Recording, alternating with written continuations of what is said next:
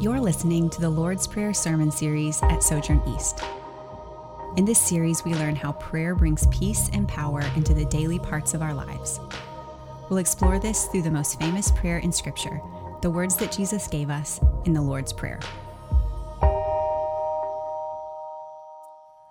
Well, good morning. Peace be with you. If you're visiting with us, my name is Kevin. I'm one of the pastors here. I want to thank you for joining us. As Pastor Brian just mentioned, we're in the middle of a 4-week series looking at the Lord's Prayer. And 2 weeks ago, we talked about the opening petition of the Lord's Prayer, the opening address, where we learn who it is that we're praying to. Jesus teaches us that in prayer, we're going to our God, who's also our Father. He's in heaven. So he's good and he's powerful. And then last week, we looked at the 3 your requests, which comprise pretty much the first half of the Lord's Prayer. And each of those requests are tied together by the word your. And hallowed be your name, your kingdom come, your will be done. And what we talked about last week, and this is really critical in setting up this week, is that those 3 requests aren't 3 separate requests. They're really slightly nuanced versions of the same request. And Jesus is telling us when we come to God in prayer, the top priority is praying for him to come through on his promise, to bring heaven to earth, to heal our world, to make all things new, to complete his work of redemption. It's a big prayer. It's the biggest prayer that we can pray, the biggest prayer we're given. And then today we're looking at the second half of the prayer, which focuses more on needs that we have as we wait for that day. And the shift is pretty jarring because Jesus is saying, verse 3, God, fulfill your plan for the cosmos, for our world, your plan of redemption, heal all things, make everything new. And then the very next prayer is, and give us bread today, and forgiveness, and lead us, and protect us, and deliver us. The connection's really important as we think about the Lord's Prayer and as it serves for a template for all of our prayers. And so today we're going to look at the first 2 of those, the prayer for bread and the prayer for forgiveness. And before we jump in, will you pray with me that God's Spirit would move mightily in our midst as we open his word?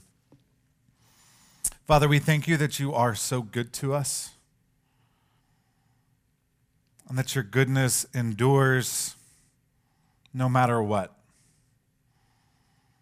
Lord, we acknowledge that there are many people here who aren't feeling your goodness, whether because of suffering, tragedy, hardship, struggles with depression, with anxiety, with the worries of today and tomorrow. Lord, we come in weighed down by so many things on our mind. And I pray as we come to your word this morning that you, by your Spirit, you will grant us hearts that are able to receive the truth that your word contains, but also the great hope and encouragement and strength that it gives us. Lord, we love you and we trust that you'll provide. It's in Jesus' name that we pray.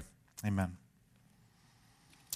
Looking at these 2 together, we're going to tackle it like this. We're going to 3 points as we consider these requests. The first, I want to talk about the comfort that they offer. The second, I want to talk about the challenge that these 2 requests present to us. And then lastly, I want to talk about the call that they put before us and they put on our life. But starting with the comfort, I find it fascinating that of all the things that Jesus could have taught us to pray for in regards to ourselves, the very first thing is for bread. Not even forgiveness. I mean, it's second. It's very important. But the very first thing Jesus teaches us to pray for is bread. And I think this is really comforting and it's really encouraging because in teaching us to pray for bread, Jesus is teaching us that God, he doesn't just care about our souls, he also cares about our bodies. And I've seen this mindset in the church off and on throughout my Christian walk that oftentimes Christians, we tend to pit the soul against the body or the material against the immaterial. And we say the spiritual's good, the body's kind of bad, or it's a necessary evil that we have to put up with. But that's not nearly as important as the spiritual, and Jesus will have none of that. Jesus will have absolutely none of that. Our bodies are not a careless afterthought in God's scheme of creation.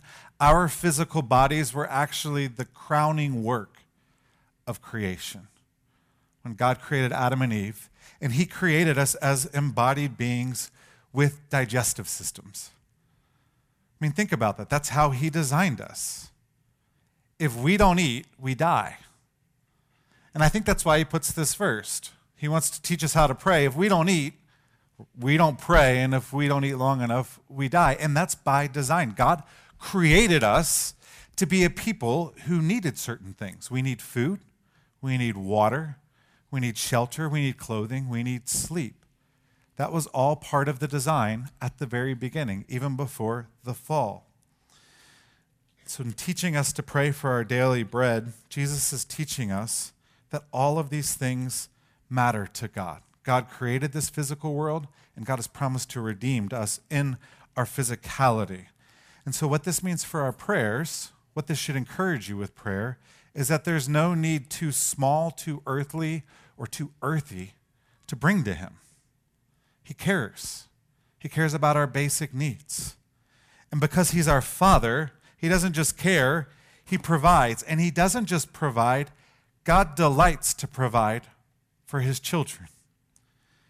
And so one of the implications that J.I. Packer draws out of this prayer request is saying that God, he delights to provide for us and to give us gifts. And so one of our responsibilities as Christians is to delight in the gifts that he's given us. I mean, God, he created us in such a way that we not only need bread, but he also made bread taste wonderful. Amen? I mean, I haven't eaten much bread in the last couple of years, and every time I eat it, I think, this is wonderful. I think I'm sinning by not eating it. Jesus told us to pray our daily bread. God could have made everything taste the same. He could have made everything taste like overcooked chicken breast or tofu. But he didn't. I'm being dead serious here. Like, he didn't. He made millions of flavors. He made cows out of steak and pigs out of bacon and fish out of sushi. He gave us walnuts and coffee beans from all over the world that taste different. He gave us chicken pad thai and buttery mashed potatoes, Earl Grey tea, Munster cheese, you name it. Not only did he give us this great variety of bread, of food, he gave us thousands of taste buds that enable us to enjoy the many different flavors of this earth. And so when we pray, give us this day our daily bread, the comfort is today matters. Our bodies matter. We can delight in the material things that God provides for us. And so if you're raised in a tradition or a home where material things, were very much diminished, and that doesn't matter. All that matters is your soul. Trust Jesus. Take him at his word when he says, no, bread matters too, and your body matters. That's the encouragement of the first one, and teaches us our bodies matter to God. The second teaches that our souls matter to God as well, and our spirit, what's going on inside of us matters. When Jesus says, forgive us our debts, debt is an old way of talking about sin. And it might not seem like this is comforting, but this is profoundly comforting for us as Christians that Jesus taught us to pray, forgive us our sins. See, one of the more challenging aspects of the Christian life is learning how to hold two conflicting truths together at the same time. On the one hand, as Christians, the Bible makes it clear that we are saints, that we've been adopted into God's family, that we are daughters and sons of the King, that we are loved, that we are forgiven, that we have peace with God. It's ours. But then on the other hand, we also know that we still sin, and that we do a lot of things that we don't want to do. Some of them we want to do that dishonor God, disobey his word, hurt other people. And one of the real challenges of the Christian life is holding both of those truths together at the same time and not falling into one ditch or the other. It's living with that internal war and struggle that goes on often in all of us. And often that struggle between spirit and flesh, the flesh wins. And the question becomes, what do we do with the weight, the burden, the guilt, the shame that comes when we feel weighed down by our sins? Jesus says, here's what you do. You pray. You confess them. You ask for forgiveness. And some people get tripped up here. Does God only forgive us of the sins we confess? I hope not, or else we're all doomed. Because we all sin in many ways, many of which we're not even aware that we're sinning. Jesus isn't giving us this prayer to tell us if you don't pray for forgiveness, you won't get it. He's doing this for our good. I'm convinced. The reason Jesus teaches us to pray, forgive us our sins, is he never wants us to forget our grace or his grace or our place in his story. Jesus doesn't want us to live weighed down by guilt and shame. He doesn't want us to succumb to what I call miserable sinner Christianity, that we're all just really miserable sinners, and we think that that's Christian maturity. He wants us to be a people who are continually, day by day, moment by moment, remembering that we are loved by God, that we have peace with God, and that was secured fully and finally by Jesus on the cross for us. And so we pray this prayer to remember our story. We pray this prayer. As we do, I think it grows us in our relationship with the Father experientially. Very few things have the power to strengthen and deepen a relationship like saying, I was wrong, I'm sorry, forgive me. But I also think as we pray this prayer, we make progress in our battle against sin. Sin, it's like black mold. It grows well in the dark. But sin that's named, that's brought to the light, it loses so much of its power. And Jesus is telling us we don't have to keep it to ourselves. God knows. We can bring it. Forgive us our sins, knowing that he will. These are profoundly comforting things that Jesus teaches us. Before we move on, I wonder how this could shape your prayer life, your own prayers. I wonder what needs you keep to yourself, you don't bring to God because you feel like they're too small or too worldly. I wonder what sins you keep to yourself that you haven't named, that really are wreaking havoc in your life and your relationships. I wonder what sins you need to name before the Father, so that you might name it, be reminded of the peace you have, and you might walk in the power of the Spirit and finding victory over it. When Jesus gave these petitions, he gave them, and they should comfort us profoundly, but they also will challenge us. That's my second point. They're comforting, but they're challenging. And the reason they're challenging is because, as one author said, Jesus doesn't teach us to pray for our daily cake. He teaches us to pray for our daily bread. The reason these are challenging is because they speak to our every need, physical and spiritual. They don't speak to our every want. And the reason we're in this prayer is we're entering a year of prayer saying, Lord, we want to grow as a people of prayer. And in the model, the template Jesus gives, he doesn't teach us to pray for our wants. And we'll talk about that more in a few minutes. Instead, he teaches us to pray for our needs. And that's challenging. I mean, what's really challenging with these two requests is they force us to remember things that we often want to forget. Two things that we often want to forget. I mean, we live in a society that celebrates narcissism and being a self-made man or a woman and grandiosity. People are famous just for the sake of being famous. We celebrate youth. We celebrate all sorts of things. These two requests, Jesus is reminding us that we're creatures, and that we're actually really weak and needy. If we don't have bread, we don't survive very long. And that we're sinners. And that one of our greatest needs is the forgiveness and grace of God. These are truths that we try to run from, and Jesus is telling us, no, we need to pray these daily and ground ourselves in these realities. And that's hard. What makes this even harder, especially with the first request, is that we live in a culture of affluence. When was the last time you prayed for bread? I mean, really prayed for bread. Maybe at a restaurant when you're waiting for the waiter to take your order. You're really hungry. Like, I'm starving. I need bread right now. Right? We don't pray for bread, typically. Because most of us have loaves of bread in our cabinets. We don't even think about it. We take it for granted. And that's not necessarily a bad thing. It's not bad that we have loads of bread. But that's a fairly new and rare phenomenon throughout human history. For most of human history, most people, and even for many people in our day, when they pray for daily bread, they're actually praying for daily bread. They're praying that they would have enough food to provide for themselves and their children. We don't tend to pray like that. We don't know, most of us, not all, most of us, we don't know that level of need. Growing up, I remember my grandparents, who they had plenty of money. My grandfather was an engineer for GE, made aircraft engines. They had plenty of money, but I'll never forget being at their house one morning and watching them cut off a piece of moldy bread and then using the rest of that slice of bread for toast, putting it in the toaster. It's crazy. They would actually reuse coffee grinds, and so they would make one pot, and then they would use it again and make another pot, which is a mortal sin, especially here in Louisville, for us. But for them, no, we can pull another good pot out of this. It won't be as good as the first one, but it'll be fine. Like, they knew need.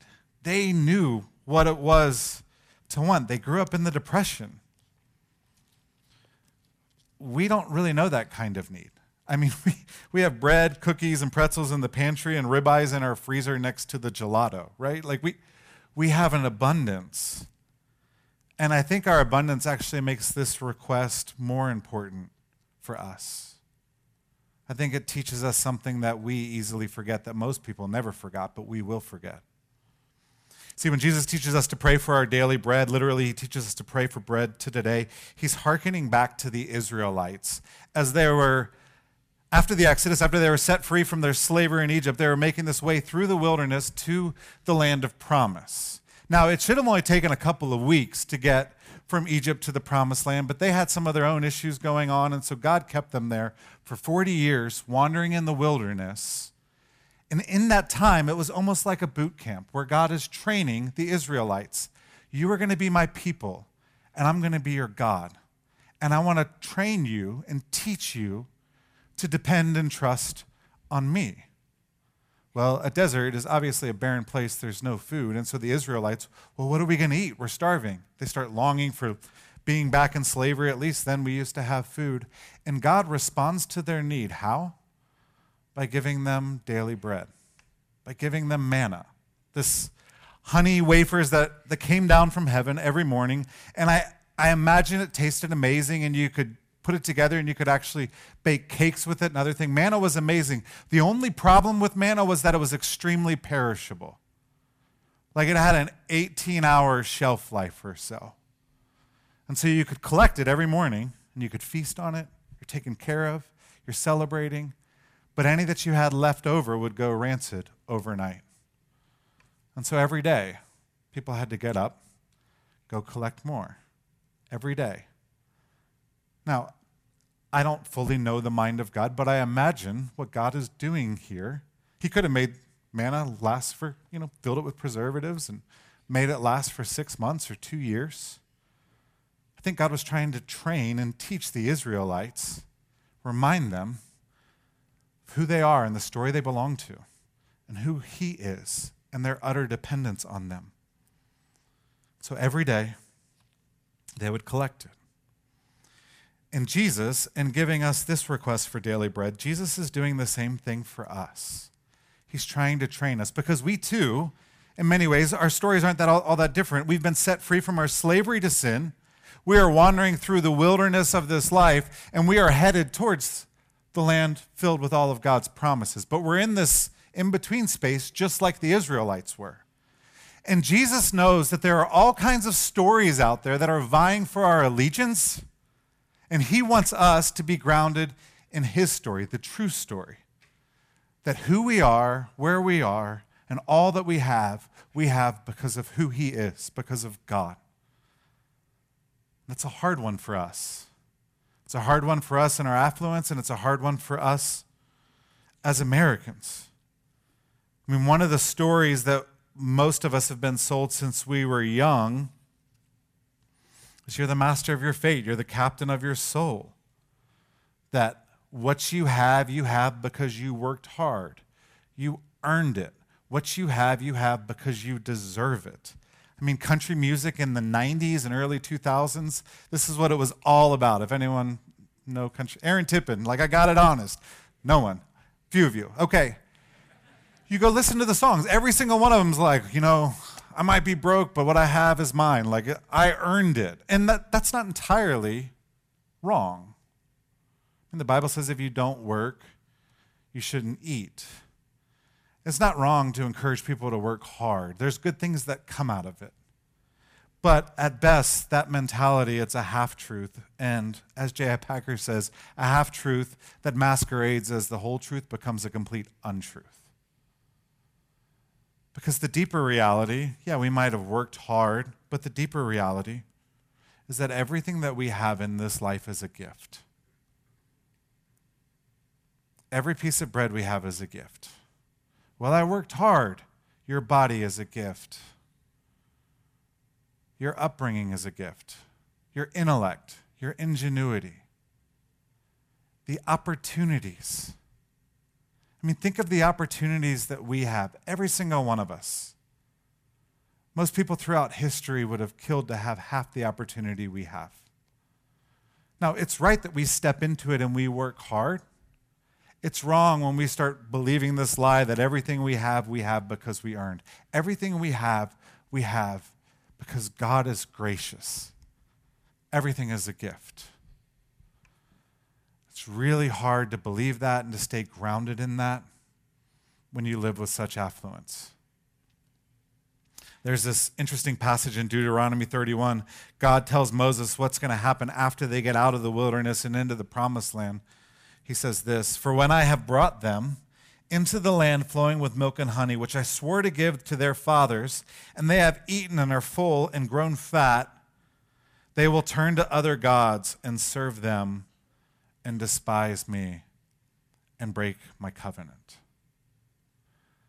It says once they get all of their needs met every single day and they're living in affluence, it's going to lead to this presumptive nature where they forget who I am, they forget how I've provided for them, and they'll worship other gods.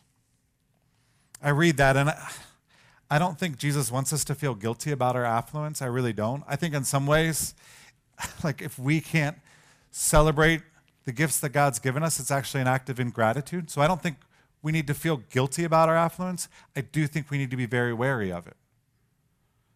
And I do think we need to see that having so much shapes us in profound ways, in ways that we don't even notice. And that's why it's so important that we pray these prayers. They remind us that we're needy, fallen creatures in the end, that we're all made of dust, and we're wholly dependent upon the goodness and grace of God. The challenge of these requests is they lead us into further dependence upon God. We depend on Him for bread, and we depend on Him for forgiveness. And this is where this gets really challenging, and I think this gets to the heart of many of our struggles with prayer. I think a lot of us, we're not praying. If you looked at our prayers, you wouldn't get a sense that we're praying that God would deepen our dependence in Him and on Him. I think if we were to look at all of our prayers, we would see that actually, usually we're praying that God would lead us to a further independence from Him.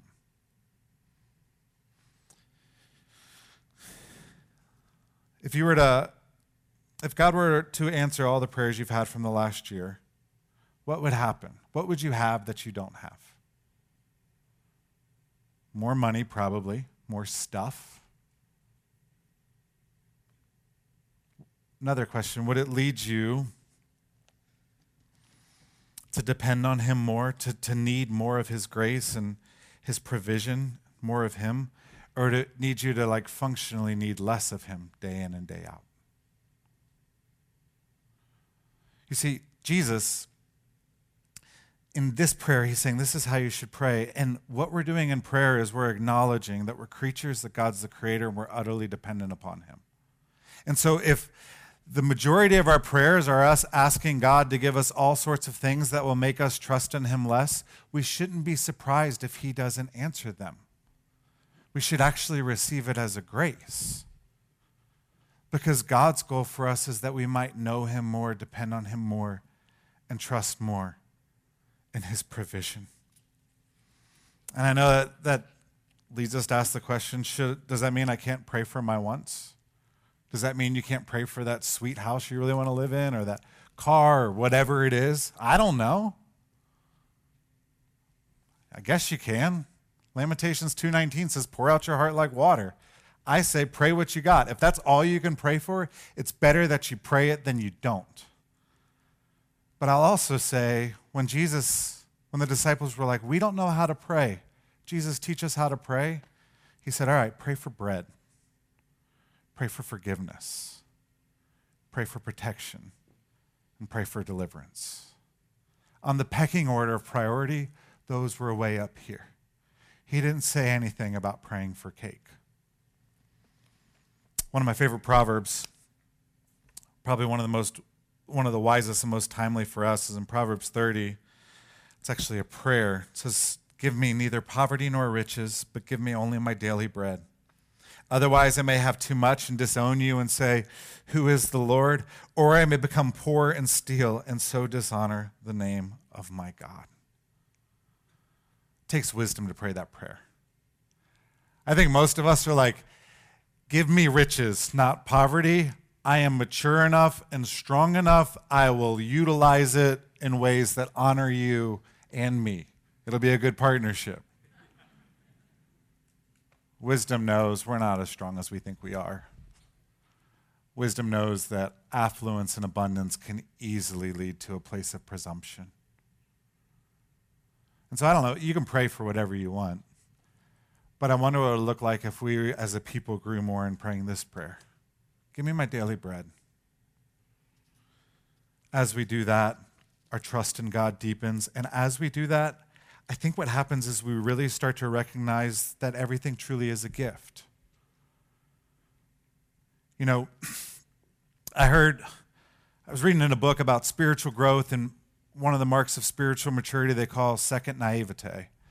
And what they mean is in life you have a first naivete when you're a kid and like everything's awesome.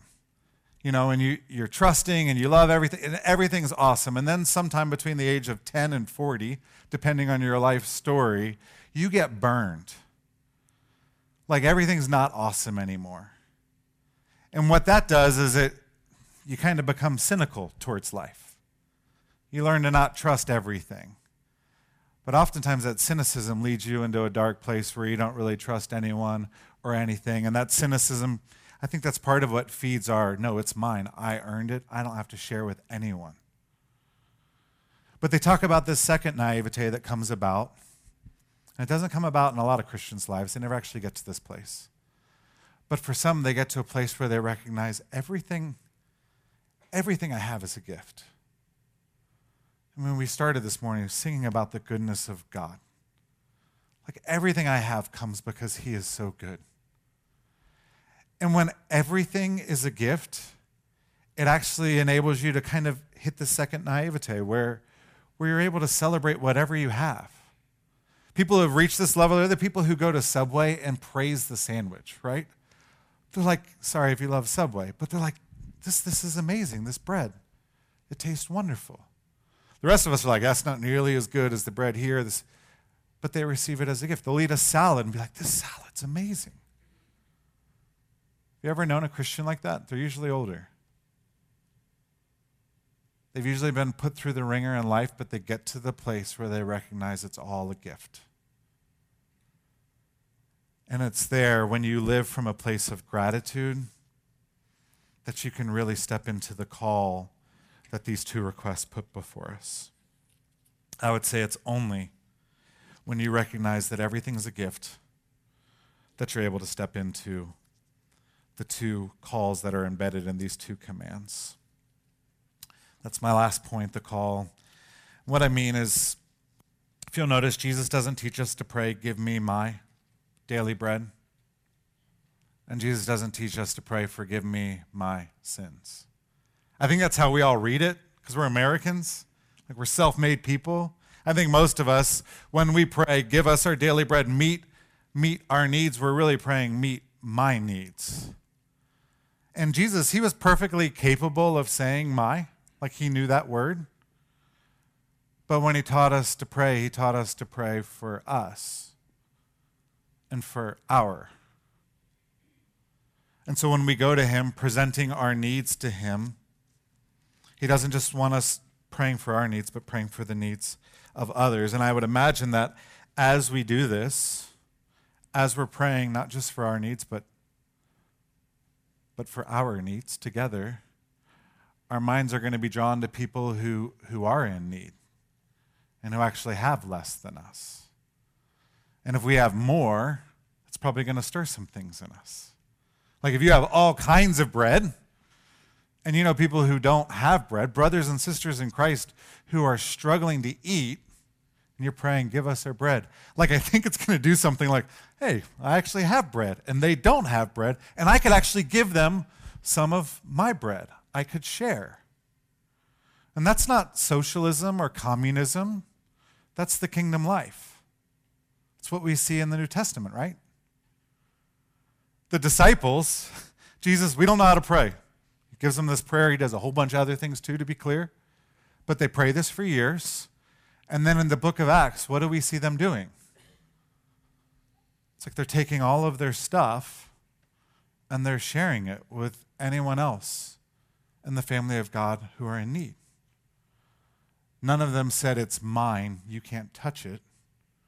They just looked and they said, who's in need? All right, I'll share. One author put it like this. He said, can you imagine how different the world would be if we prayed the us with greater integrity? One of the scandals of our time is the huge disparity in basic life provisions in the body of Christ. Many disciples of Jesus have more than we can possibly use, and we worry about how to protect it. Many more disciples of Jesus wonder how to take care of the minimal needs of their family, and yet, ironically, seek to share what little they have.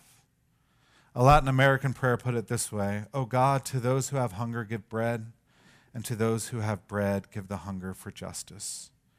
To pray, give us, leads us into solidarity with the whole family of God.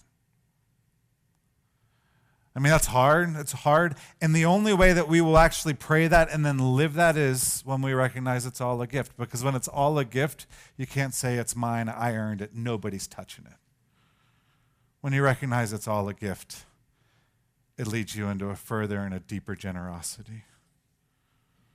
You stop talking about what's your rights and what are your rights and what you've earned, and you start looking for need.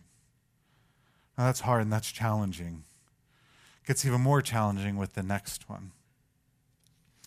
When Jesus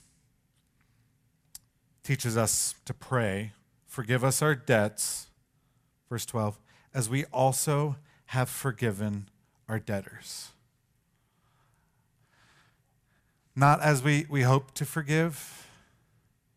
It's past tense, as we also have. So there's a really clear implication, call there. And just in case we somehow miss what Jesus is saying, he then says, he attaches a writer to the very end of the prayer. After giving, you want to know how to pray? Here's how you pray. And then at the very end, just in case you missed it, he says, "For if you forgive others their sins, your heavenly Father will also forgive you. But if you do not forgive others their sins, your Father will not forgive your sins." That's not me, it's Jesus. And I've looked for loopholes, but it sure seems like Jesus is saying that as his disciples, forgiveness is not optional. And forgiveness is easy when you love the person and it was a dumb mistake. Forgiveness becomes a lot harder when someone really hurts you. They take advantage of you. They manipulate you. They slander you. They lie to you or about you to other people. Then it gets a lot harder. It gets really hard. I mean, forgiveness is one of the hardest things in the Bible, one of the hardest teachings. And yet Jesus here is saying it's a non-negotiable. And I'll tell you, as I was writing the sermon, my wife can testify, I had like 7 pages of forgiveness, and I was like, I don't think I'm going to be able to cover all of that, so I'll do my best. But forgiveness doesn't mean that we instantly feel better, and forgiveness and reconciliation are not the same thing. Reconciliation takes 2 people, and reconciliation is the goal. We won't always hit that goal in this life, but forgiveness only takes 1 person. It's releasing the person from their debt to you, from the sin they committed against you. It's not holding it against them, it's not talking about it, and it's not bringing it up anymore. And this is just really, really hard for us. I think it's especially hard for us, maybe harder for us than it's ever been. I don't know, I'm sure it's always been hard, but it's really hard for us because we live in a day where everything, number one, everything's disposable, from our cars to our cell phones to our toasters. Like if your toaster breaks down, I'm sure there are 6 of you in the room who will get excited to bring it to your workbench and fix it. Everyone else is going to go on Amazon and pay $13 and get their new toaster in a day. Like we live in a culture where we just throw stuff away. We do that with relationships too. I think another reason this is hard is we live, like I said, in this culture that celebrates and fosters a real narcissism, where it's all about you and it's all about self-care and it's about shutting out the haters. And I mean, we like to take people down online and rub their noses in their mistakes. And if anyone ever hurts you, you now have the opportunity, especially like if you catch it like on tape or in a picture or whatever, you can post it for the world to see, and then everyone can pile on and make the person feel even worse than maybe they already do and remind them of how awful they are. Like we're in a culture that if you're like, I'm never talking to them again and I'm actually going to just tear them down, you will have plenty of people who cheer you on in that. And then lastly, we live, as I've said, in a highly affluent and a mobile culture.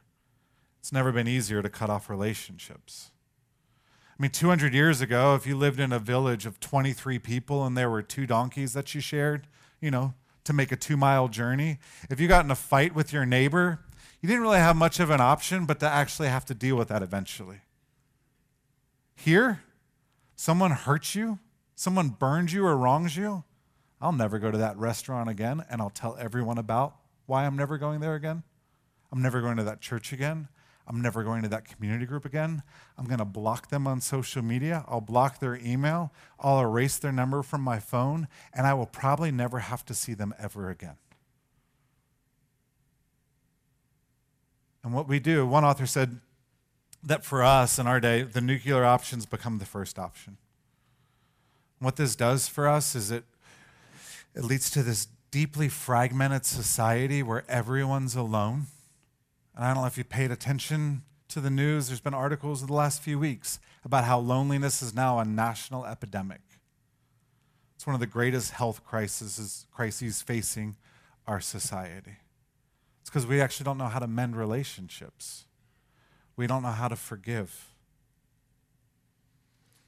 I'll tell you, as a pastor, 10 years, more than that, 12 or 13 years, I've seen few things destroy relationships, communities, and even people's lives like an unwillingness to forgive.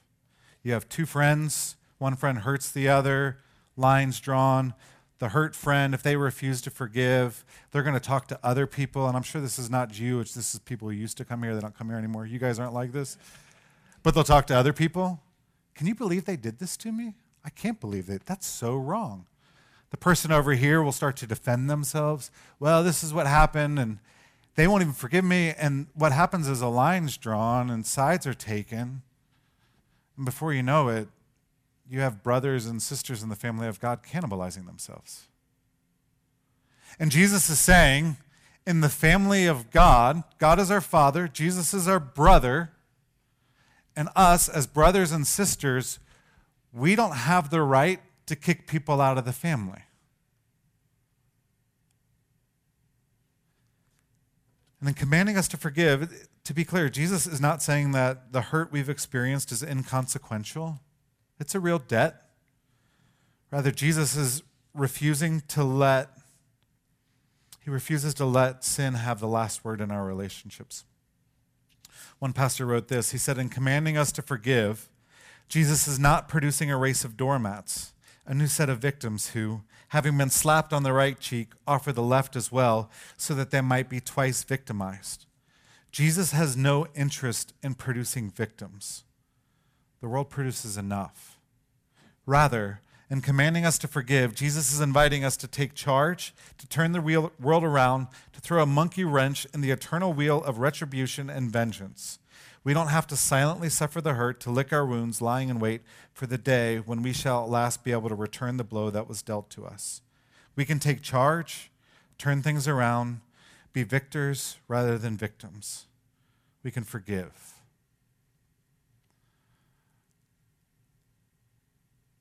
Forgiveness matters, not just for our relationship, but for Jesus. He's saying, in my kingdom, it's going to be different. In my family, it's going to be different. And again, the secret here, the way you grow in being a person of forgiveness, it's the same way you be a person who grows in generosity. It's when you recognize everything's a gift. See, all too often, I think that we think what should motivate our forgiveness is compassion for others. Well, I know their story, I know what they've gone through, so now I feel bad. And it's great if you can. But compassion's not, it won't always lead to forgiveness, because sometimes you're not going to feel compassion on people. What actually fuels our forgiveness is gratitude. We forgive because God first forgave us. We pray, forgive us our sins, and then we talk about forgiving other people their sins. It's gratitude that leads to forgiveness. And that gratitude only comes when you recognize that everything's a gift. So there are very two simple requests, bread and forgiveness. But to pray them challenges some of the foundational truths that we cling to. It challenges the individualism of our day. It challenges the grandiosity. It reminds us that we're creatures and we're sinners, but we're also sons and daughters in God's family. And I just wonder how different our church would look if we learned to pray us instead of I, or our instead of my. If we learned to bring not just my needs or your needs, but our needs to God. And so in this year of prayer, that's one of the things we're hoping we do. We actually grow in praying together, but that's hard. Sometimes you don't know how to pray for people. And we announced a couple of weeks ago that we created a prayer room. It's behind this auditorium. It's upstairs in the loft. And in that prayer room, one of the things we're trying to do to help us grow in praying for each other, we have what we're calling the prayer wall. It's a really long wall. We call it the asked and answered wall. And on one half of the wall is the word asked, and on the other half is the word answered. And then we have sticky notes, small, medium, large, and we have Sharpies. And what we want to encourage you to do is needs you have, things you want people to pray for you for. You write it on the sticky note. You can put your name. You don't have to put your name. You can go into a lot of detail. You can leave it more generic. Whatever you want, you write your prayer request, and then you slap it on the wall. And my prayer is that we have hundreds, if not thousands, of prayer requests on that wall. The wall's big enough. They might overlap, but it's big enough. And then, if you want, you can actually go and pray for each other. We as your pastors will pray for you. As members, we can carry each other's burdens. And then when God answers those prayers, you can go back up there. You can take it off the asked part, and you can move it over to the answered part. And we can celebrate and be reminded that our God is eager and gracious to hear our prayers, and that God meets our every need. And so if you're unemployed, if you're praying for a child, if you're praying for your health or the health of a friend, if you're overwhelmed, whatever it is, I want to encourage you to go up there and put it on the wall. Let's learn to grow and pray together. So we move to the Lord's table. It's here where these two requests meet, right? It's here where we celebrate that God, He doesn't just give us physical bread, but in Christ, He gives us spiritual bread. It's the bread which enables us to receive forgiveness and to live lives at peace with God. And so if you're here and you're a Christian, when you come to this table, I pray that a few things in life, I think, have the power to teach us that everything is a gift, like coming to the Lord's table. It's where we're reminded that God loved us while we were still sinners. Christ died for us. He's met our every need. And as we feast on this, it should lead us and it should fuel us to be a people who go and live lives in line with his kingdom. And so if you're here and you're a Christian, we encourage you to take part in this meal. If you're not a Christian, we ask that you not take part in this meal, but you take part in Jesus Christ who gave his life for you. Let me pray. I'm Kevin Jamison, lead pastor at Sojourn East. Thanks for listening. For more sermons, info about our church, and ways you can support the ministry of Sojourn East, visit sojournchurch.com/east.